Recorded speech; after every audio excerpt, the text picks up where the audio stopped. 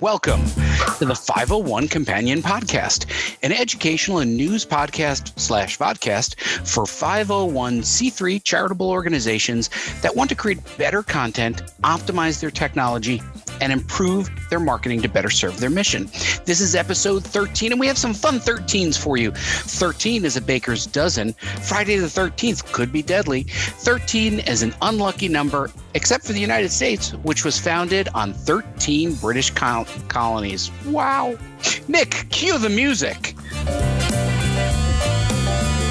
Wow, we made our way through that. The 13th episode, guys. I almost didn't make it through my brand new teeth here. But we got here. We made it to 13 episodes. We're going to be doing some continuation of the things that we started in previous episodes. Matt will be leading us on that. But first, Matt, I think you have some very interesting things that tie into the number 13. I think we do too. So how are you, everybody? My name is Matt. I am your digital marketer. I was doing digital marketing before geeks were trendy and cool. I'd like to thank Bill Gates for that, by the way. So for 13, it's not exactly 13, but for those of you who are familiar, and we can elaborate on this, for the new product diffusion curve, you may not have heard of that, but you've probably heard of early adopters. Mm-hmm. See, early adopters in the new product diffusion curve are the people who jump on early. They represent 13.5% of your customers. Interestingly enough, only 2.5% of them are innovators, and 68% make up the early and late majority. And I guess that's why it's called the majority, right? And then lagging behind them is what's called the laggards, but they still have 16%. So interesting to me is a lot of times some of these different areas of your customers in the different stages of adoption are ignored. You may focus too heavily on the innovators or people who may share or may get your product out there, but that's only 2.5% of your overall customer base and fairly low share of voice. And as you move up that curve, you're going to start to increase market share. And so for me, the takeaway is to understand the difference in how an innovator approaches your brand versus maybe somebody in the early majority, and how you should adjust your marketing, because we're working on messaging, marketing, and content. You know, I think what's great about that, Matt, is that so many of the people who are involved in charitable organizations feel like they are not technical, feel like they've fallen behind in social media and or marketing, and we are here to help them feel like they are going to get up to speed, and we will be helping them with that. So, Matt, if you're our CTO, Nick, you are, no, what are you? You're our chief, what are you, Nick? Chief Geek? Chief Geek. And what's your background, Nick? I have a little bit of marketing, but primarily computers, desktop, internet, web, database, everything online, basically. You make stuff happen. Yeah. But I have questions for Matt. Okay. Product diffusion curve. Ooh. Big words. Yeah. What does that mean? All right. So explain that to somebody like me, even though I know some marketing. No. I kind of get it. Kind of sounds like I could make sense out of it, but what does it really mean? I mean, they're just words that I say to be impressive. Actually, we'll cover that later when we start to talk about the topic of the day. But the product diffusion curve, reality, right? So your customers can be grouped according to how quickly they adopt your product, right? Right. So on one extreme, some customers adopt as soon as it becomes available. These are your innovators. These are your risk takers who are willing to try something unproven or unknown. And they only represent 2.5%. But as we start to look at some of the articles that we're going to talk about later, you'll see why they're important, why these innovators also push out that message and start to inform the rest of this curve, right? The other 98% or 97.5% about what's going on and take their lead from. Now, the early adopters, they come second, right? So they're based on this positive response of the innovators. The early adopters start to say, oh, okay, they've tried a couple of things. Sometimes they're successful, sometimes they fail. But when they start to like something, maybe it's safe for me to try too. And these are your early adopters, right? And they're educated, they are opinion leaders as well, and they only represent about 13.5%. But together, that's a solid, 16% or so of your first stage. Now, your market share is still low then, but what's important is what the different groups buy on. Innovators buy unproven, new, interesting, try it, not afraid to fail. Early adopters, a little more researched, want to know a little bit more about your product. Now you have the early majority. They're careful. They avoid risk, right? The early majority adopts a product or your organization once you've been proven to the early adopters, right? This is the early majority. So innovators came along, early adopters came along, now you have early majority. So they rely on recommendations. This is where your share of your voice, your word of mouth marketing, we'll discuss it later on the topic of the day, right, starts to come in. Now, the late majority, these are the skeptics, customers who, look, it's got to be proven, got to be commonplace, right? Before I'm willing to give this a shot. I want to know it's going to work. I don't like to deal with hassle. Yeah. And then you have laggards. I don't want to avoid change. I still like my Nokia phone, right? And this thing is a brick. It's never going to break. I can make phone calls on it. I don't need this fancy schmancy touchscreen things. I like buttons. Laggards, right? So you can see how the different purchasing behavior, and I use purchasing because this is typically used in consumer packaged goods, stuff like that, but it can be applied to, as we discuss, content strategy, content messaging, barriers to adoption. What is the appropriate message for the audience that you're going after? Does that make sense? Very good. Yeah. That's pretty smart. He's got a master's degree in marketing, so he knows what he's talking about.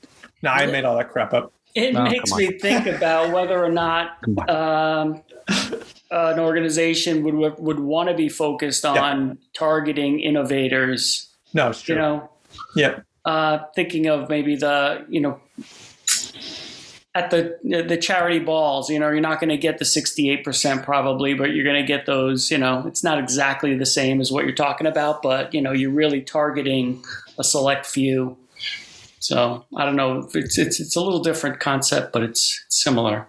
Yeah, and it's important to note, there's also these personality types that go into the different ones, right? So Are they research oriented, et cetera? I mean, innovators are typically well informed. They're not just trying stuff, right? So what's the content that will help someone be well informed? They're risk takers, but they're calculated, and they're going to move on quickly. Right. That's right. Those people who bought the first Teslas, they might be moving on to the next thing, and that is important. And with that, I and Matt referenced this. I am your content strategist, Buddy Scalera, and I focus on all things content, which is one of my favorite topics tonight. Will be about content strategy, and we'll be getting into that right after we get through the news. In the last episode, we had musicians contributing rare vinyl to raise money for mental health and addiction wellness. But this one, I picked this one specifically. I was looking for something that related to soccer, and I found this particularly interesting article that was headlined, David Beckham juggles soccer ball 100 times, because 100 is significant in this case, to honor the late Captain Tom Moore on his 101st birthday. And it links to a video that is on Twitter of David Beckham with his soccer ball announcing the 100 juggle, and links also to captaintom.org with a landing page specifically for the 100 challenge. Matt, I'm going to start off with you because you know soccer and who David Beckham is, I believe. What was the significance of this news article? Well, the significance is the 100. So Captain Tom, I guess last year on his way to his 100th birthday, decided to pull off a feat and make 50 rounds of the Garden.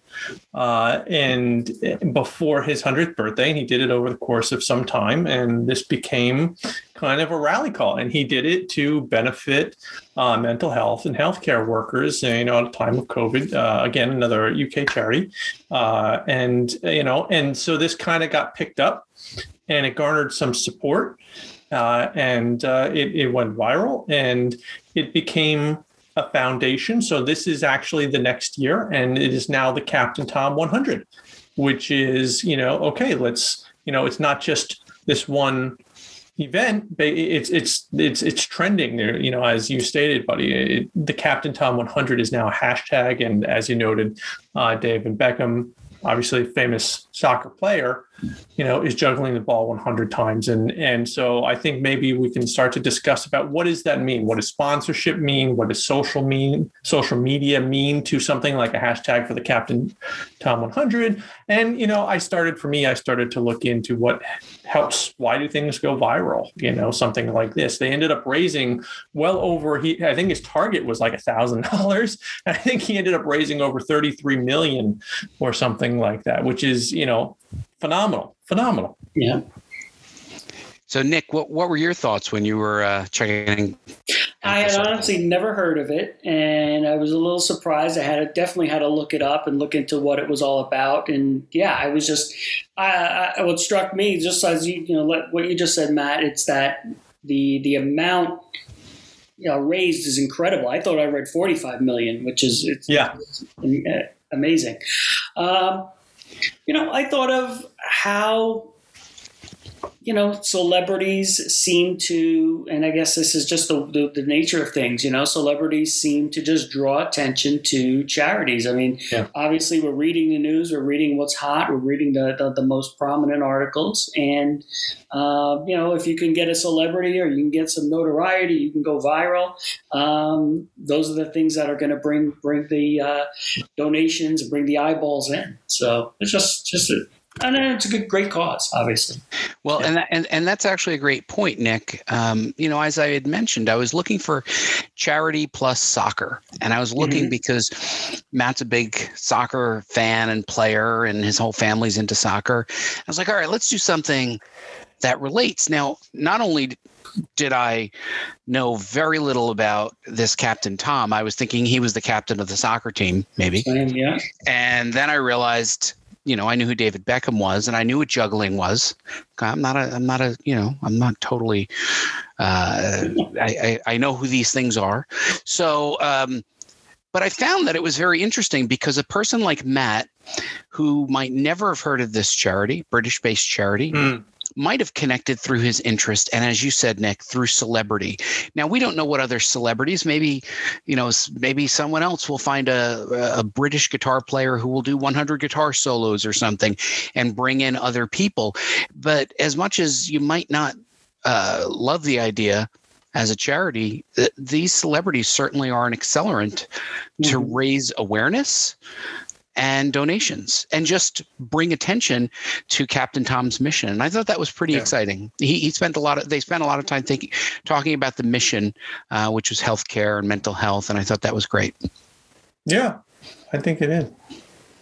So, when we think about these elements, one of the areas that I think our organizations that are trying to accelerate their mission should consider in finality is the idea that perhaps out there is a celebrity who would perhaps lend not just their checkbook, but perhaps the gravitas of their own celebrity and bring their audience to the charity because David Beckham supports them. Well, now there's a whole bunch of Beckham fans that are going to go support the Captain Tom charity as well. Yeah, and what's interesting to me about celebrity endorsements for charities are that when it comes to products, it's often hard to gauge the level of sincerity, right? If a celebrity tells you that I support these shoes, do they? Are they paid to? Is this a paid endorsement? Is this really a good shoe? they're putting their name behind it, but what does that mean? And you have to be careful, especially on social media, especially now that you have YouTubers and Instagram fame and TikTok fame. And, it's really not that hard for somebody to send a product in and say, hey, you get to keep this watch if you endorse it.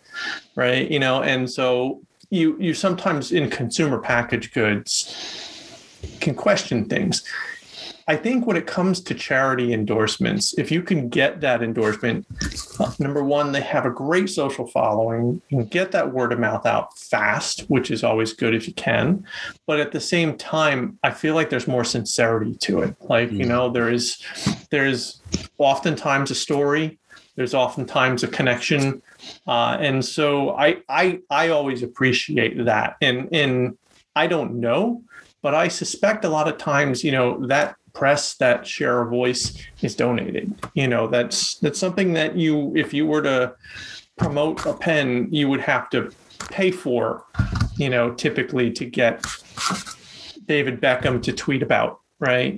That's not, so I appreciate when I see something like this, and I don't know for a fact the mechanics behind it, if it's a paid endorsement or not, but I do not question as much as if I would if it were a product that they were looking for me to purchase. Does that make sense? It makes a lot of sense. And it actually kind of segues into the main section, which is about filling in those questions that people have. Yeah. And that could be in the form of content. Matt, lead us off into where we are in the journey.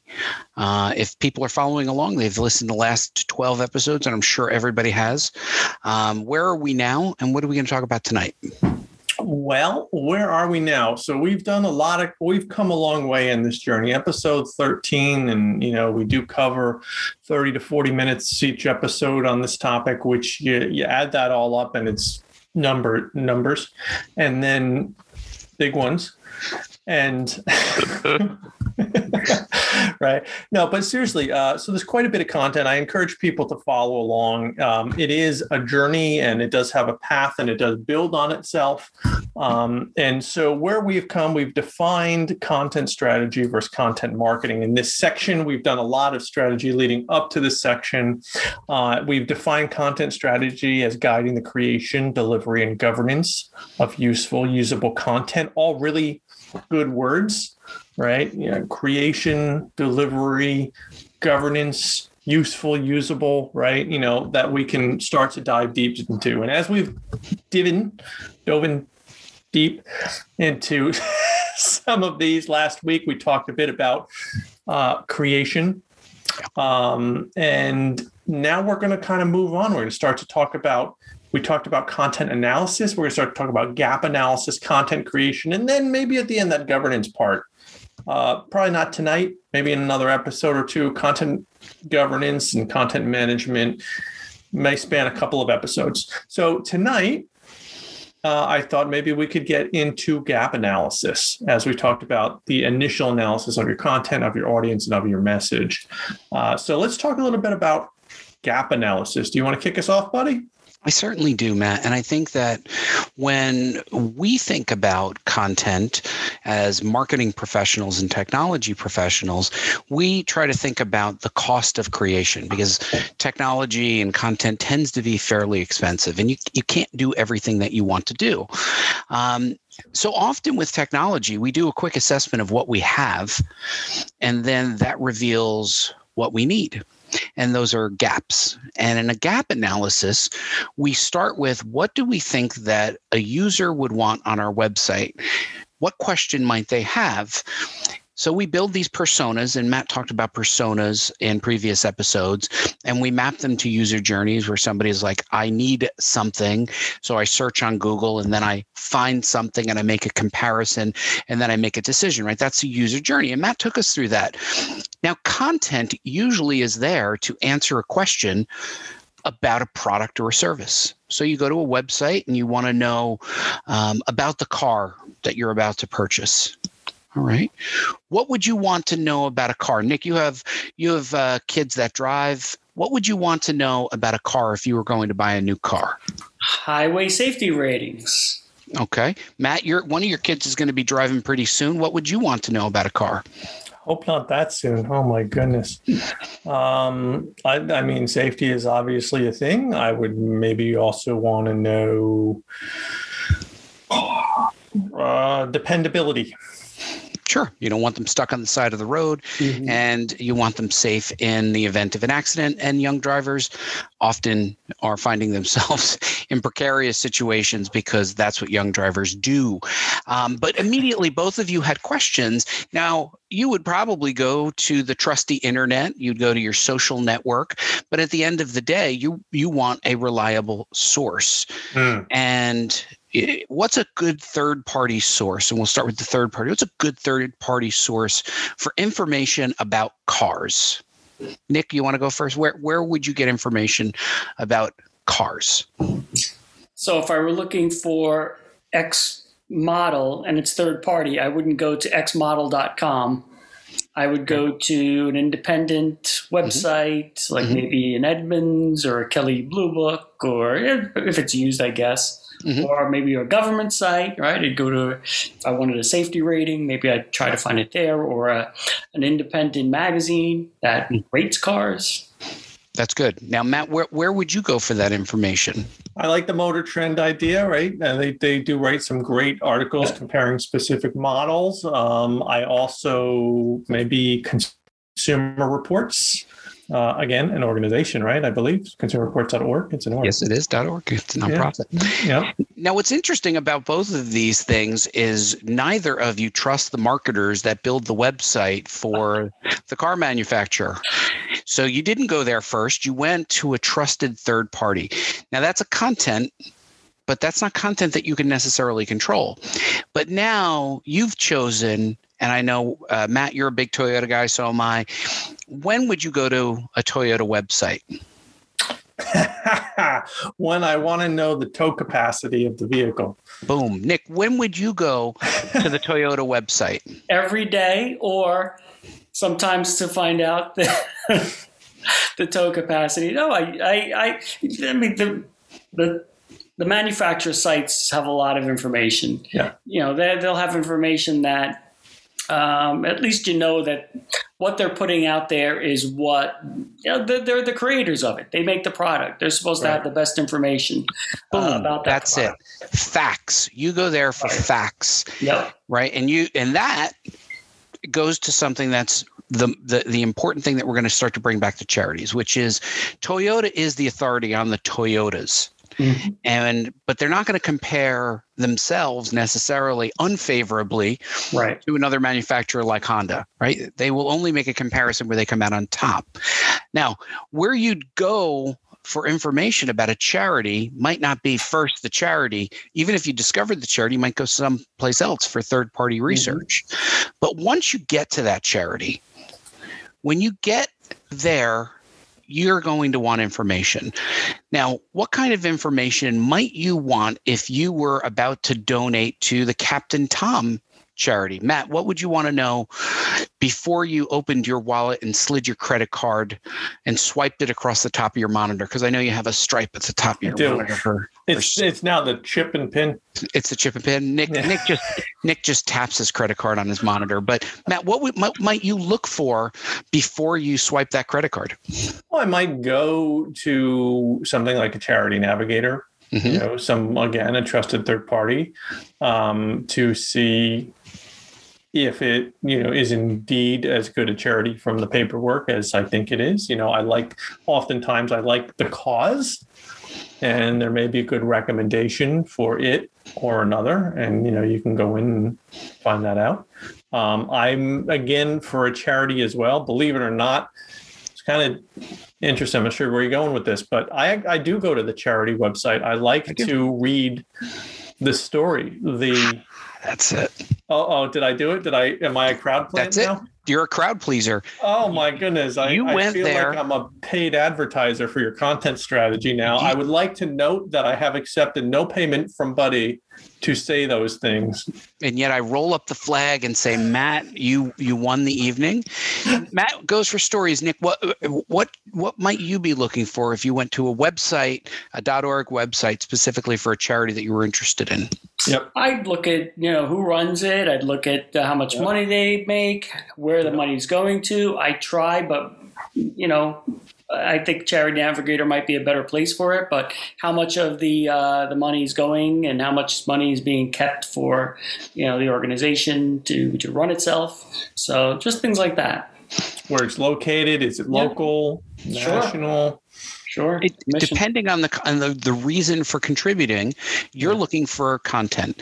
Now, you've put on your hat as a user, and often when we build websites, we forget that the website is for the user, not for us. Oh, yes. And a gap doesn't necessarily mean what we want to say. The gap is what the user needs to be able to access and read. Stories, contact information, who's on the board. Those are the kinds of things that people want from their charities. I might add that there may be charitable events that are calendar based. They may be hosting walks or some sort of fundraiser. They may be selling cookies or something else. When I go to that website, I want to know about those things. And I want to be validated to know that if somebody placed something on Facebook that announced some sort of charitable event, I expect to find that on their website as well. Right. But you would be amazed at how many times there is a giant, and we'll use the word gap, in between their promotion and even a tweet or a press release and what you find on a website. So circling around to what you had just said, Matt, there may be an opportunity to utilize a celebrity like David Beckham. What that charity did extremely well was the first thing they did was you landed on a page called the Captain Tom 100.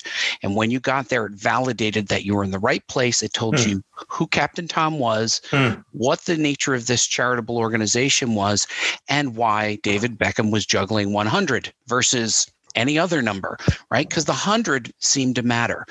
Now, when we think about this, they did an excellent job of answering all the questions I had, and then all the questions that other users might have by creating a landing page that was robust, cross-linked, and thought very deeply about what the user's needs were. And I think when we think about the gap analysis that an organization might do, they might need to sit down, list everything that's already on their website, and answer the question, would this be valuable to my users? I'm going to pause 1 second because it's a really important fact, and I know you both know this. You can put too much on your website. You can make it literally impossible to find. And one of the tricks that we used to do when we all worked together was we would take a screenshot of the website, and then we would number every single item that you could click on a website. Now, in one event, we looked at a website that looked pretty clean, and there were 67 clickable assets on, right? 67. And they were astonished. They was like, how can that be? And I'm like, look, these are all the things that you can click. So a gap analysis shouldn't necessarily turn into an overload of information and options. It should result in a succinct, clear, right, funnel, right, as Matt was just showing on the screen, that guides people through their user journey, whatever that journey is, if it's participating in a live event, if it's sharing on social, making a donation or a purchase. But you have to think about the user journey. And the way you think about it is, what would they need to know at this point in their own discovery? Yeah. For me, coming from social media, I needed the 101 most basic information. But Matt, you might have known about this charity and you might have needed to know the 201 or 301 information. But that's what we think about when we think about gap analysis. Yeah, I mean, I think that is, incredibly interesting. And I remember those times when we would, a lot of times, right, gap analysis, this is one of the earlier stages of content strategies. You need to see where you're at. Right, what's going on? You need to, we're doing an evaluation and this gap analysis as well. And so when we used to do that and say, okay, there's 67 potential paths here. Which one are you interested in your customer taking? Right. And, which information, this is why this strategy leading up to today. And as I noted earlier, to map that journey, to create those personas, to understand your message, understand your barriers. This gets you to that point where you're not putting a file cabinet out there and saying, here's a library, your answer is in here somewhere. Right? Tens of thousands of people retweeted that David Beckham post. Yeah. And that's significant to note because tens of thousands of people probably clicked through it and they all had questions. Yeah. And that's where the gap is. But you have to answer those questions before 10,000 people arrive on your website on Monday. Yeah. So building a gap analysis starts with asking the question of what Matt's journey was with us during these earlier episodes. And you can go back and find them on the website. But at 501c3lookup.org, you can go find them on the website. But listen to what Matt has explained to us. You have to think about who your user is. And it's usually not you, but in charities, you might be a proxy because you might be passionate about a mission. Think about the journey. And the journey might start on Facebook. It might start on Twitter. It might start on a new television news channel, and they're covering a feel-good news story. Think about how people will journey to your website.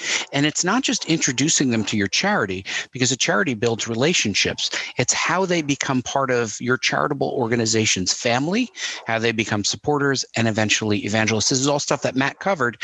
But then you have to supplant this with content that answers their questions when they get there. And some of them will have similar questions, and some of them will have very unique, specific questions. But working toward that gap will help you give the right content to those users to move them along their journey. Yeah. And would a gap analysis consider things like the form the content takes? Oh my God, Matt, that's so true. I think when we started off, all of us started off in the internet when everything was on the desktop. Yeah. And now, if you look at most websites analytics, I saw a report recently, it's tipped past 51% of all websites globally are accessed first on a mobile device, and then they have a continuation on a desktop. But if we think about the millennial generation, they're more likely to have 3 mobile devices than one desktop that they own. The desktop they own is probably from work. And if there's something that's personal out there, they're going to look at it on a mobile device. So when you think about how those people will consume your content, will it be through their mobile screen? Will it be through an app, through social media? Will it be through a TikTok video? Creating content that moves and flows like water through the channels is very, very important. And if you don't think about it at the time of creation, you're going to miss an opportunity if you only create for your desktop. So it's a great point, Matt. Yeah. You must create for the channels that your users use, and you must understand your analytics. Nick, you're an analytics expert. Can you tell us how much of the traffic from your website is mobile? Do you have any sense of that at this point? I have to look up the latest stats, but it was significant. I think it's got to be at least, and let's see if I can get it real quick. While he's looking that up, I actually just sent out an email the other day. It was over 60% mobile. Wow. And then I think it was even higher than that. It may have been over 70. And then within that, what I found interesting too is as devices go, it was well over 95% iPhone. And now what's interesting, is going forward, what that tells me is it also opens doors for features and functionality that I can add into something like that email that I know would be supported on something like iPhone only. And I know, sometimes when you're early stage, you have to be a little bit more broad. You don't know who your customers are and what they're doing. And as you learn, you can start to say, oh, I can have video in the email. I could do these things. There's different things that you could do as you learn about your customers and their behaviors, which is why, Nick is looking up the analytics now, why it's so interesting and important to review that when you are building this gap analysis. Go ahead, Nick. Tell us what you saw, Nick. 501c3lookup.org is primarily desktop. It's 73% desktop. So it's not surprising for a site like 501c3. Information heavy. 501c3 lookup. But I also I got a new mouth today. We offer a lot of tabular data. Mm-hmm. It's very paginated. It's a little bit different than some other sites, but good quarter. But I think one of the things we're getting a little bit, honestly, a false positive. Most of us aren't very mobile these days. Yeah. Right. Most of our experiences, at least for people who have work from home situations, is going to be through a desktop. And, if you're sitting in front of a desktop and you have an iPhone, I'll use my desktop. That's fascinating. Oh gosh, now I got to dive into some serious analytics and figure out if there's a connection between COVID and screen size. Yeah, I would imagine there is. I would have to imagine that there is. And of course, think about generationally. Matt, you talk about the access of that one website. Mm-hmm. If you're dealing with a treatment or a charity that maybe skews on the younger side, it would not be at all surprising to see a much higher mobile usage of your site if you were attracting a younger audience than an older audience. Yeah. And also, I mean, when we start to talk about what's on the screen, which actions we can take, how many links are there, you may want to consider that as well, and prioritization of that content, depending on that experience, if you come on a mobile versus you come on a desktop. And we talk at length about content length, and and what that looks like, and readability and consumability, et cetera. So, again, all goes into this analysis. Yeah. And I think the gap analysis is really important, going back to the first thing I said, which is content is expensive to create and it takes time. But it doesn't have to be all of your budget, because you just need to create the content that matters to your user and not waste any time with content that won't matter to them.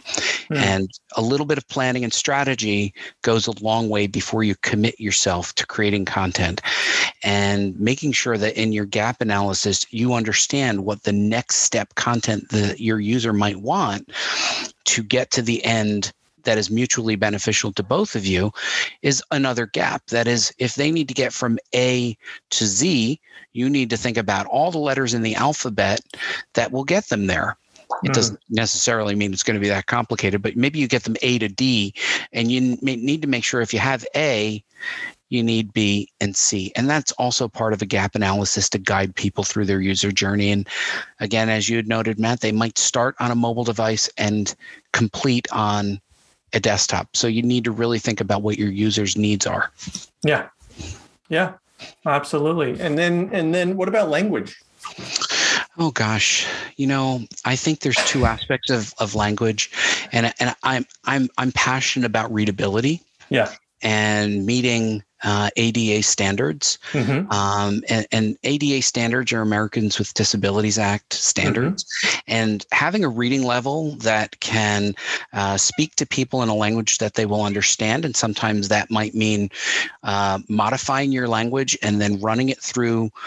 There are some standards processors, including on Microsoft Word. It's just built in, where you can see what the reading level is. Now, in healthcare, you might want to target 6th to 8th grade reading level.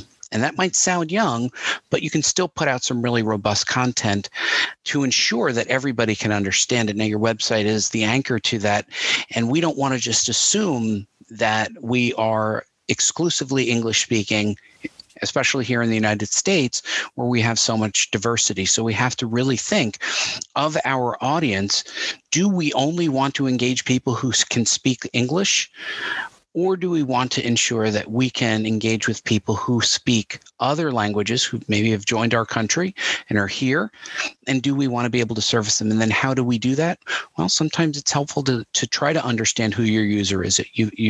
Typically, United States, our first go-to language is Spanish, and that might be a good starting point, but you may need to think regionally, there are other parts of the country where other languages are prevalent. So, Matt, you have to think about English readability, and you also have to think about multilingual readability. Now, most of your browsers will translate them, but if you do it yourself and your source content is there, you're really reaching out to the community who wants to know more about your charity, but maybe English isn't their first language. Again, always very important to know your audience.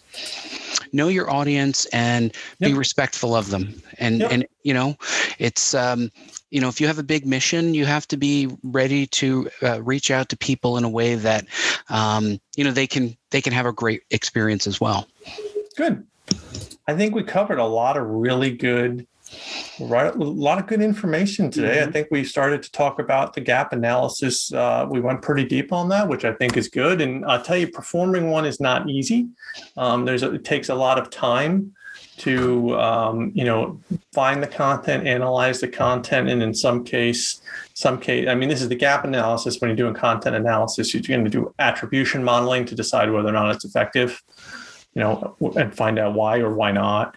So there's a lot that goes into this content strategy thing. It's sure is. Now, just back of the envelope, Matt, if you were launching a new website, this could take you several weeks to months to start to just figure out what do you really need and what are the gaps.